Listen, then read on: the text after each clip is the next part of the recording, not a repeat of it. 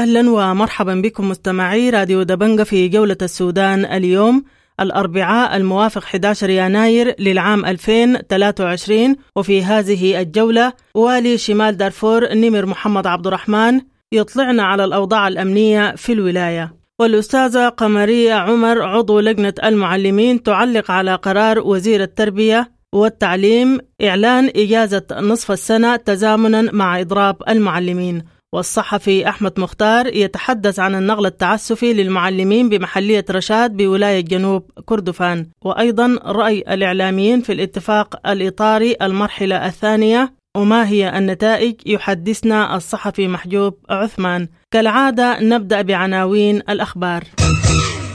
أحييكم أعزائي المستمعين وأقدم لكم فيما يلي موجز بأهم عناوين الأخبار في راديو وتلفزيون دبنقا. مقتل وجرح 3 على أيدي مسلحين بمنطقة أبو جبيهة ولاية جنوب كردفان، ونقل الجثامين إلى مستشفى أبو جبيهة للتشريح وخضع المصاب للعلاج. ولولاية شمال دارفور يكشف أن الأوضاع الأمنية بالولاية لا تزال تشكل تحديا للولاية ويتطلب تضافر الجهود، وقضية المخدرات ظهرت بشكل مريب ومخيف وتمثل كارثة للمجتمع السوداني. ولولاية شمال دارفور يعلن وقوفه مع مطالب المعلمين ويطالب الحكومة الاتحادية بالإسراع لحل قضاياهم والاستجابة لمطالبهم لاستئناف الدراسة. خبير قانوني يرفض حل النقابات والاتحادات المهنية بقرار سياسي أو إداري، واعتبر توقيت قرار الحل صراعا سياسيا. المفوضية العليا للاجئين التابعة للأمم المتحدة تبدأ توزيع مبالغ مالية بدلا عن الأغذية في مخيمات اللاجئين السودانيين في شرق تشاد. المدير العام لوزارة التربية والتعليم بولاية الخرطوم يصدر قراراً بتعديل التقويم المدرسي في مدارس ولاية الخرطوم للعام الدراسي 2022-2023.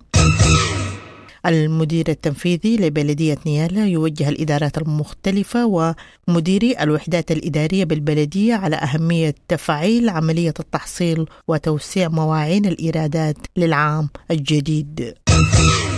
قيادات أهلية تقدر الخسائر الناجمة عن إحراق قرى في مناطق بليل بولاية جنوب دارفور بنحو 130 مليون دولار ونزوح 7,000 أسرة. أهالي منطقة أحمداي التابعة لمجلس قرية غريغة بالريف الجنوبي لمحلية الفاشر ينظمون وقفة احتجاجية برئاسة محلية الفاشر وتسليم مذكرة رفضا للإجراءات الإدارية حول مشيخة حلة أحمداي.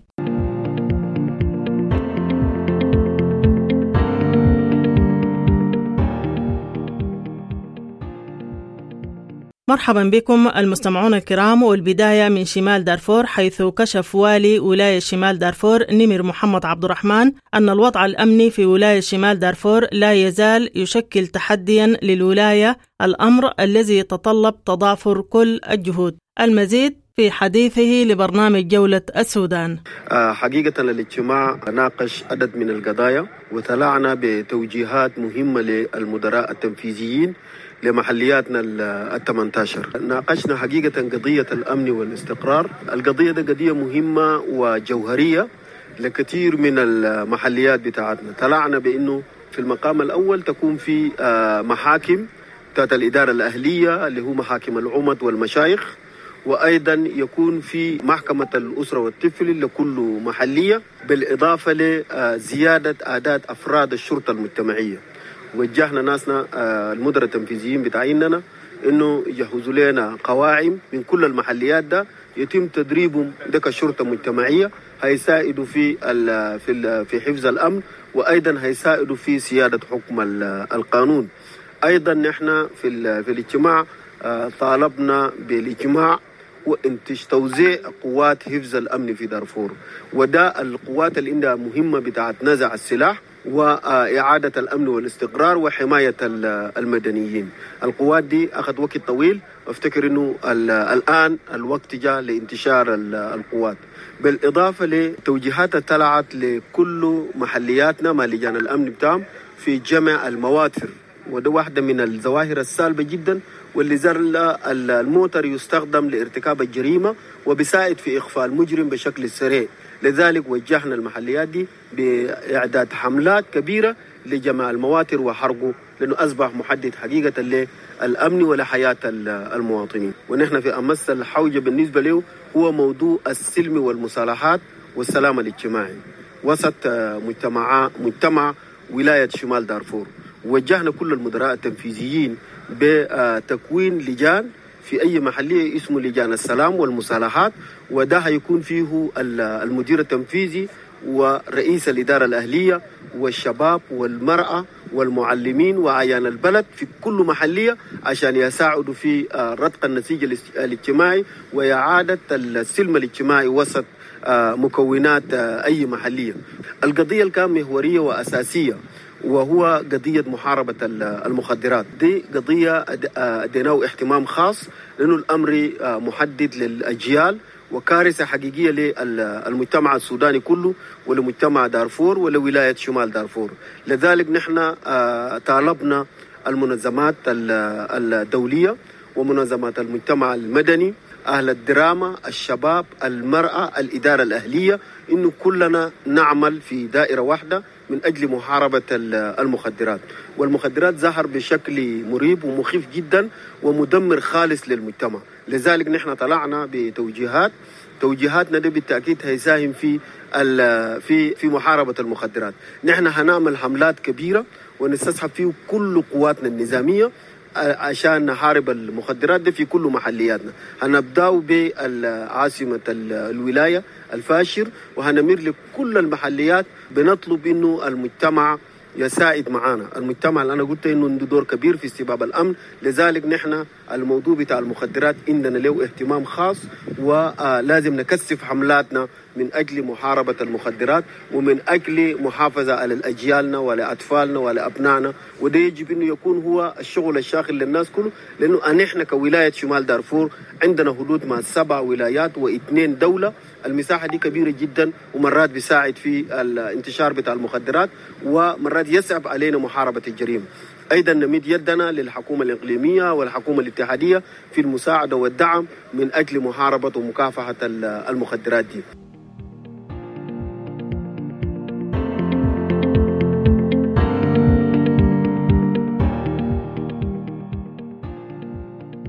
ونبقى في شمال دارفور، حيث دعا والي شمال دارفور نمر محمد عبد الرحمن الحكومة الاتحادية الإسراع لحل قضايا المعلمين والاستجابة لمطالبهم العادلة حتى تستأنف الدراسة. المذكرة بتاع التعليم وإن دي كما بعيد بالمذكرة رفعوه المعلمين نحن ما حقهم تماما من للحكومة الاتحادية، لكن ما زال الرسالة بتاع المعلمين لسه ما لقى استجابة. نعمل في إنه يجد استجابة من الحكومة الاتحادية في الخطوة في أقرب زمن ممكن، والمعلمين يستأنفوا الدراسة.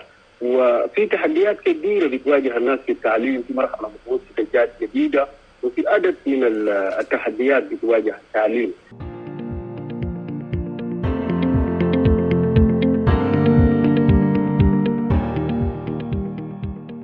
أصدر وزير التربية والتعليم بولاية الخرطوم قرار إعلان إجازة نصف السنة تزامنا مع إضراب المعلمين. حول هذا الإعلان جولة السودان التقت عضو لجنة المعلمين الأستاذة قمرية عمر للتعليق على هذا الإعلان. مرحبا بك. الفترة الأولى واللي هي الامتحانات الموحدة أصلا نحن ناهضناها ورفضناها، والغرض من الإجازة في هذا التوقيت بالذات هي كسر الإضراب وكسر عزيمة المعلمين السودانيين. وأساسا يعني لو الناس نظرت الإضراب هو بغرض انتزاع الحقوق والحقوق المهنية واستقرار المعلم ماديا واقتصاديا. وكلنا عارفين الدخل بتاع المعلم والمرتب بتاعه ضعيف قد كيف يعني. فالمعلم في مدخل الخدمة مثلا لو قلنا في 9 بيصرف مرتب كم 40 يعني ده بيقضي شنو في حقه.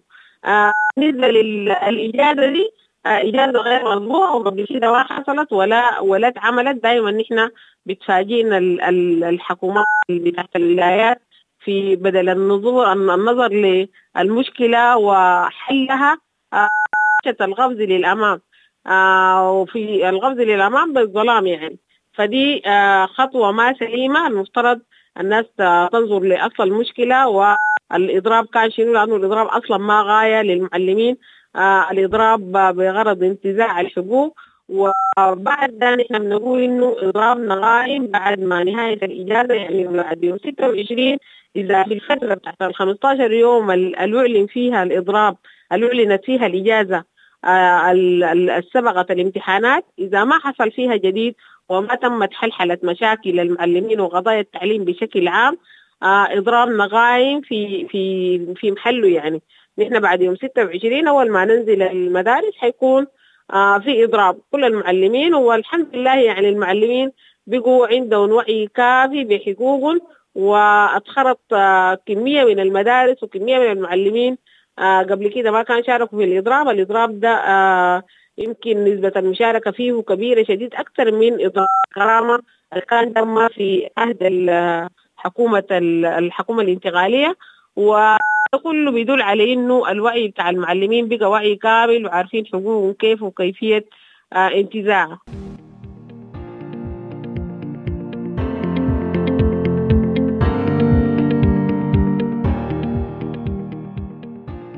والآن ننتقل إلى محلية رشاد بولاية جنوب كردفان، ومعنا الصحفي أحمد مختار يعلق على النقل التعسفي للمعلمين وإيقاف مرتباتهم. مرحبا بك. بسم الله الرحمن الرحيم.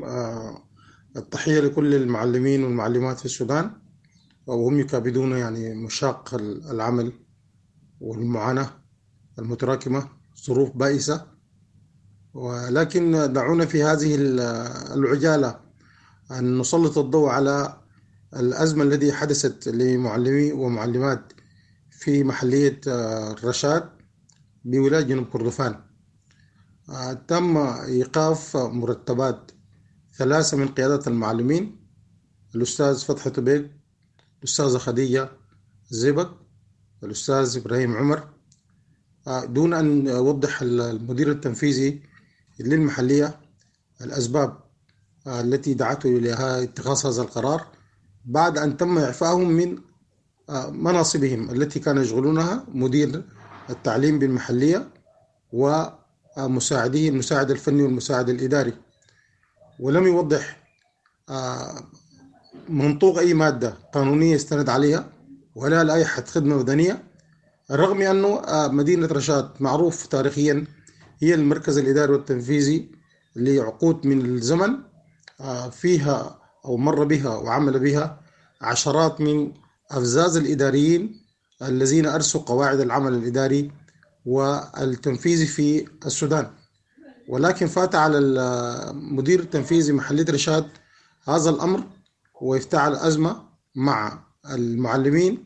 والمعروف أنه مهنة التعليم مهنة حساسة لارتباطها بقضايا التربية والأخلاق والسلوك الطلاب والتلاميذ، وأيضا لموقف المعلم في المجتمع. فلا ندري هل الأخ والي الولاية الأستاذ موسى جبر على علم بهذا الإجراء، ولماذا لم يتدخل في هذا الإجراء الذي يخالف كل يعني قوانين وأعراف الخدمة المدنية في السودان. المعروف أنه إدارة التعليم تتبع لوزارة التربية والتوجيه في الولاية، وهي التي تحاسب وهي التي تقيل وهي التي تستوضح وهي التي يعني تلفت النظر وفق الضوابط ووفق منظومة العمل الإداري المعروفة للجميع في الخدمة المدنية. ولكن أن يتسلط مدير تنفيذي على معلمين وبهذا السلوك الذي يجافي العمل في مدينة اشتهرت بأنها مدينة متحضرة، مدينة راقية، أهلها وناس طيبون صادقون في عملهم ودودون يتعاملون مع الجميع باحترام، وهي مركز مدني حضري يعني لأكثر من 100 سنة. رشاد مدينة متحضرة تفهم العمل الوظيفي والعمل الإداري فيها. حقيقة الرسالة موجهة لقيادة الولاية. هذه للمرة الثانية يتكرر هذا الخطأ، تكرر هذه التصرفات التي لا تشبه أخلاق السودانيين والتي لا تشبه العمل الصحيح. سبقا أيضا عزل المدير العام للوزارة أو أنهى تكليف عدد من المعلمين على رأسهم الأستاذ صالح خليل محمد علي من إدارة المرحلة الابتدائية دون أي أسباب مقنعة. وظل البعض يسوق نفس هذه المبررات التي لا تقنع أحدا بأن يعني تجويد العمل وهكذا، ولكن لم نرى تجويدا للعمل، بل نرى تخريبا للعمل. هذا العمل فيه تخريب كثير جدا، فيه يعني ضياع لمستقبل التلاميذ والطلاب، فيه أيضا إرباك للعمل الإداري نفسه في التعليم ودون مسوقات. صحيح الآن في ظل العالم المفتوح والفضاءات المفتوحة على كل الجهات لن تستطيع أن تخفي الحقيقة أن الفلول النظام المبات هي ساعية من خلف الظلام لإعادة كل كوادرها إلى الخدمة المدنية ومؤسسات الدولة لتستمر في النهب وتدمير ما تبقى من مؤسسات الخدمة المدنية. ولكن أن يصل الأمر لمعاقبة معلمين بدون سبب وإيقاف مرتباتهم والتدخل في شؤونهم بدون مسوقات قانونية وإدارية، هذا الأمر غير مقبول. أيضا المعاناة تستمر وتشمل أكثر من 30 من المعلمين والمعلمات في محلية كابوس تم توزيعهم على خلفية قرار لجنة الأمن إلى محليات ثانية دون يعني مراعاة، لأنه العام الدراسي في منتصفه، وهذا الأمر يؤثر أيضا على سير الدراسة في تلك المنطقة وفي مدارس عديدة جدا فيهم في أمس الحاجة إلى كل يوم لمواصلة التعليم الطلاب والتلاميذ. أيضا المنطقة معروفة أنه منطقة نائية، أيضا فيها طرق فيها واعرة، ولكن اعتاد البعض أو تعودنا من البعض اتخاذ قرارات في المكاتب دون أن البحث أو بدون التقصي أو بدون التأمل في يعني الآثار السلبية على المجتمع وعلى نفسيات الناس ومعنوياتهم وكذا. والمعروف أنه يعني أي قرار لابد أن يكون له آثار. فهل يعني وقفت الولاية أو لجنة الأمن في المحلية على هذه الآثار السلبية؟ ولماذا يصبح المعلم دائما هو الضحية في كل أمر؟ من هنا نناشد أدعو المعلمين، لجنة المعلمين الموحدة في جنوب كردفان، أن تتبنى قضية المعلمين الثلاثة الذين أوقف المدير التنفيذي مرتباتهم وتركهم أيضا الآن هم ليواجهوا أيضا ظروف في المحلية، ولكنهم أيضا هم الآن موجودين في مكاتبهم يمارسون عملهم، لأنهم يعني يعرفون تماما يعني أهمية وجودهم في المكاتب وممارسة عملهم ومتابعة المعلمين ومعلمات والطلاب والمدارس في هذا الظرف الحرج، خاصة أن كل السودان الآن يشهد إضراب عام للمعلمين، ولكن جنوب كردفان لتقديراتهم الخاصة حتى الآن مدارسهم لم تتعطل بل هي مات. ولكن هناك يبدو أنه من يسعى لتعطيل العمل أو لتعطيل عمل التعليم أو لتدوير التعليم. المعروف أنه يعني التعليم في جنوب كردفان يمر بظروف صعبة جدا، يعني نقول أنه هناك شبه حالة انهيار في التعليم في الولاية، والمسؤولين على مستوى الوالي المدير العام أو الأمين العام للولاية، المدير العام للوزارة، يبدو أنهم لا يريدون أن يحركوا ساكنا ودعوا المعلمين يتعاملون مع الأمر لوحدهم. ولكن لابد أن نشيد بموقف أبناء رشاد أو مبادرة أبناء رشاد في قلوبنا الذين تداعوا لمعالجة بعض الترتيبات المتعلقة بترحيل الكتب وغيرها إلى مدارس المنطقة المختلفة.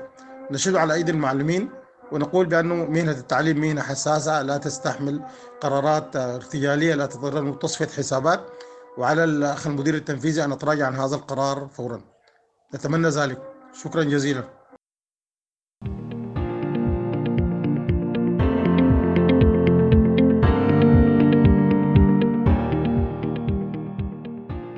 والآن معنا الصحفي محجوب عثمان حسون يتحدث عن الاتفاق الإطاري وما نتج عنه من مرحلة سياسية ثانية، حيث قال ما هي إلا عملية حفر في البحر، وأن المنتوج من هذه العملية لا يسهم في الاستقرار السياسي. محجوب عثمان محجوب، مدير تحرير صحيفة الحراك السياسي.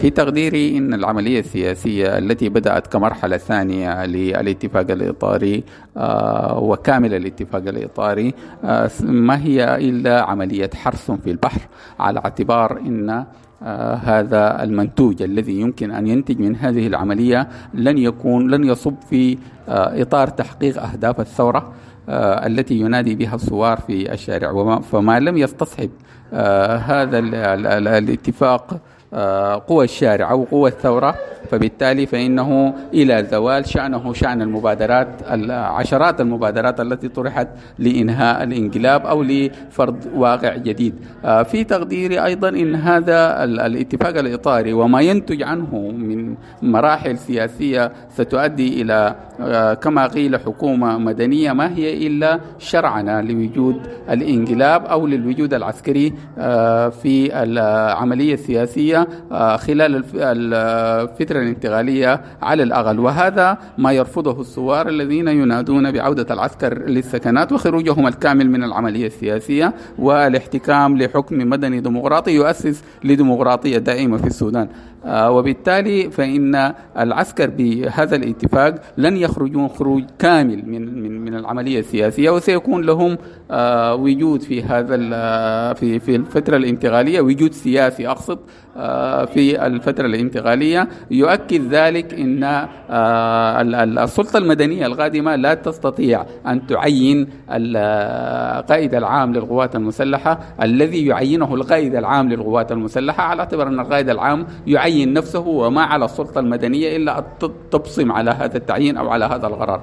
وأيضا التاريخ المعروف للعسكر في نقص العهود وعدم الالتزام بما يقولونه نتج ذلك في الانقلاب العسكري الذي نتج، وكانوا يتعهدون بحماية الفترة الانتقالية وانقلبوا عليها. وبالتالي فإن الشارع يرفض هذا الاتفاق تماما على اعتبار أنه كيف آمن لك وهذا أثر فأسك باديا. وبالتالي فإن العسكر لا أمان لهم في المضي قدما في العملية الانتقالية. الاتفاق الإطاري في شكله الحالي إذا تجاوزنا حتى عدم التزام العسكر أو الشكوك في عدم التزام العسكر، فإننا لن نتجاوز أيضا التناقضات الفكرية والأيديولوجية في القوى السياسية الموقعة على هذا الإطار، على هذا الاتفاق الإطاري أو والتي تمضي في العملية السياسية التي بدأت أمس الأول. فكيف يستقيم عقلا أن يكون ذات القوى السياسية التي شاركت العهد البائد حتى سقوطه وكانت تصف الثوار والثورة بأن هؤلاء ما هم إلا محض صعاليق وغيره من الألفاظ المشينة، يأتون ليشاركوا في تحقيق أهداف الثورة وهم الذين وقفوا ضدها. فبالتالي لا يستقيم عقلا أن يقوم هؤلاء بتنفيذ أهداف الثورة. وبالتالي في تقديري الكامل إن هذا الاتفاق أو ما ينتج عنه حتى ولو أن أقام سلطة مدنية فإنها ستكون سلطة متماهية مع الانقلاب، شأنها شأن السلطة والمجلس مجلس السيادة الذي كون بعد الانقلاب وتم حله لاحقا، شأنه شأن الوضع الحالي الذي يشرع لوجود انقلاب عسكري في البلاد. يمكن أن تكون فيما أشبه بأنها إنغاز ثالثة أو امتداد جديد لثورة الإنقاذ البائدة التي سار عليها الشعب السوداني وركلها إلى مزبلة التاريخ. فبالتالي هذا الاتفاق وما ينتج عنه سيكون هو أيضا في تفكير الشارع السوداني والشعب السوداني ما هو إلا عملية تحتاج إلى الوقوف ضدها والمضي قدما في إسقاطها من جديد.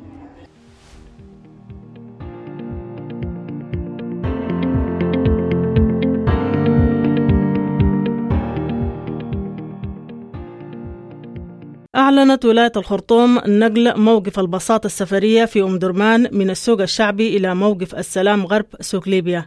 هذه الخطوة جاءت من حكومة ولاية الخرطوم لفك الزحام في العاصمة الخرطوم. جولة السودان التقت الأمين العام السابق لاتحاد نقابات الباصات السفرية وسألناه هل الموقع الجديد مهيأ لاستقبال المسافرين، وهل هذا الإعلان جاء بالتشاور معهم في ظل إعلان الحكومة حل كل النقابات. المزيد ما جاء في حديثه لبرنامج جولة السودان. ما في زول شاور، ما في، لأنه ما في التنظيمات كلها محلولة، قطاع العمال في السودان كله مهمش، يعني مهمش في الغرامات دائما ما بيشاركوا في تشغيل الغرامات المصرية والغرامات الصعبة. يعني الشغل دائما بيكون استثنائي. نعم. يعني ما بياخذوا جانب العمال، يعني بياخذ الحكومة أصحاب العمل بيتشاوروا في شغلة بيعملوها.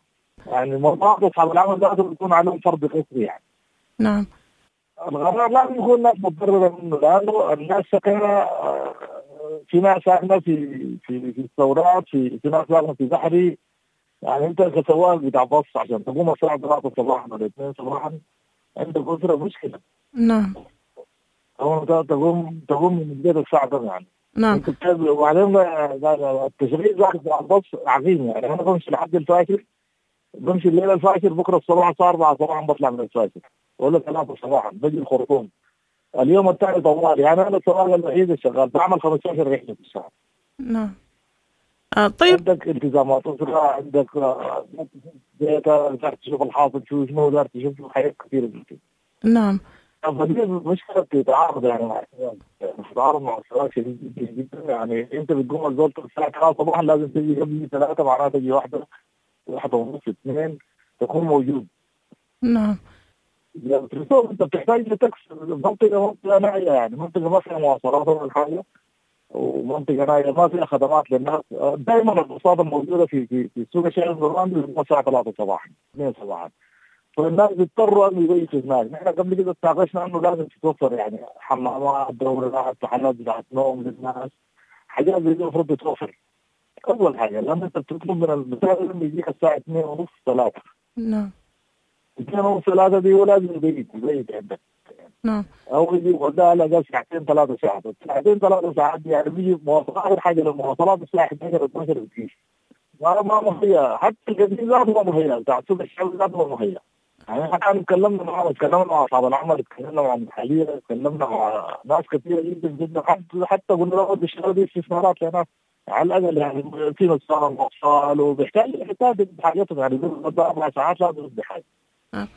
طيب أستاذ، يعني لازم يعني شغلة كده يعني المفروض ما يتنفذ، يعني المفروض ما يتنفذ إلا يكون في بديل ناجح للشغل، يكون في استراحات، في يعني حاجة للسواقين، حاجة للوضع. نحن ما ضد التنظيم وما ضد أن البلد تكون في حالة تصحى في وضعها، لكن كمان ما على حساب الناس، ما حساب المواطن ولا حساب السواق ولا حساب صاحب الدوسة. نعم. لازم تعمل حاجة بديلة مريحة مماثلة من الدري، زي من الدري بتاع الجزيرة المدني. دي كلها حاجات يعني سمحة وفيها ناس رافقة الدواء.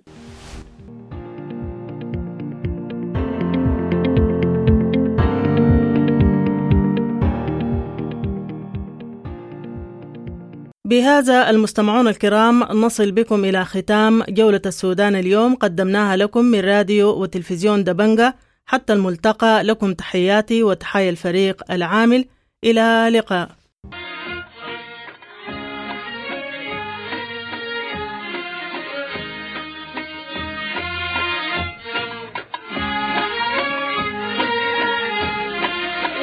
نحن أبناؤك في الفرح الجميل، نحن أبناؤك في الحزن النبيل، نحن أبناؤك في الفرح الجميل، نحن أبناؤك في الحزن النبيل، ونغني لك يا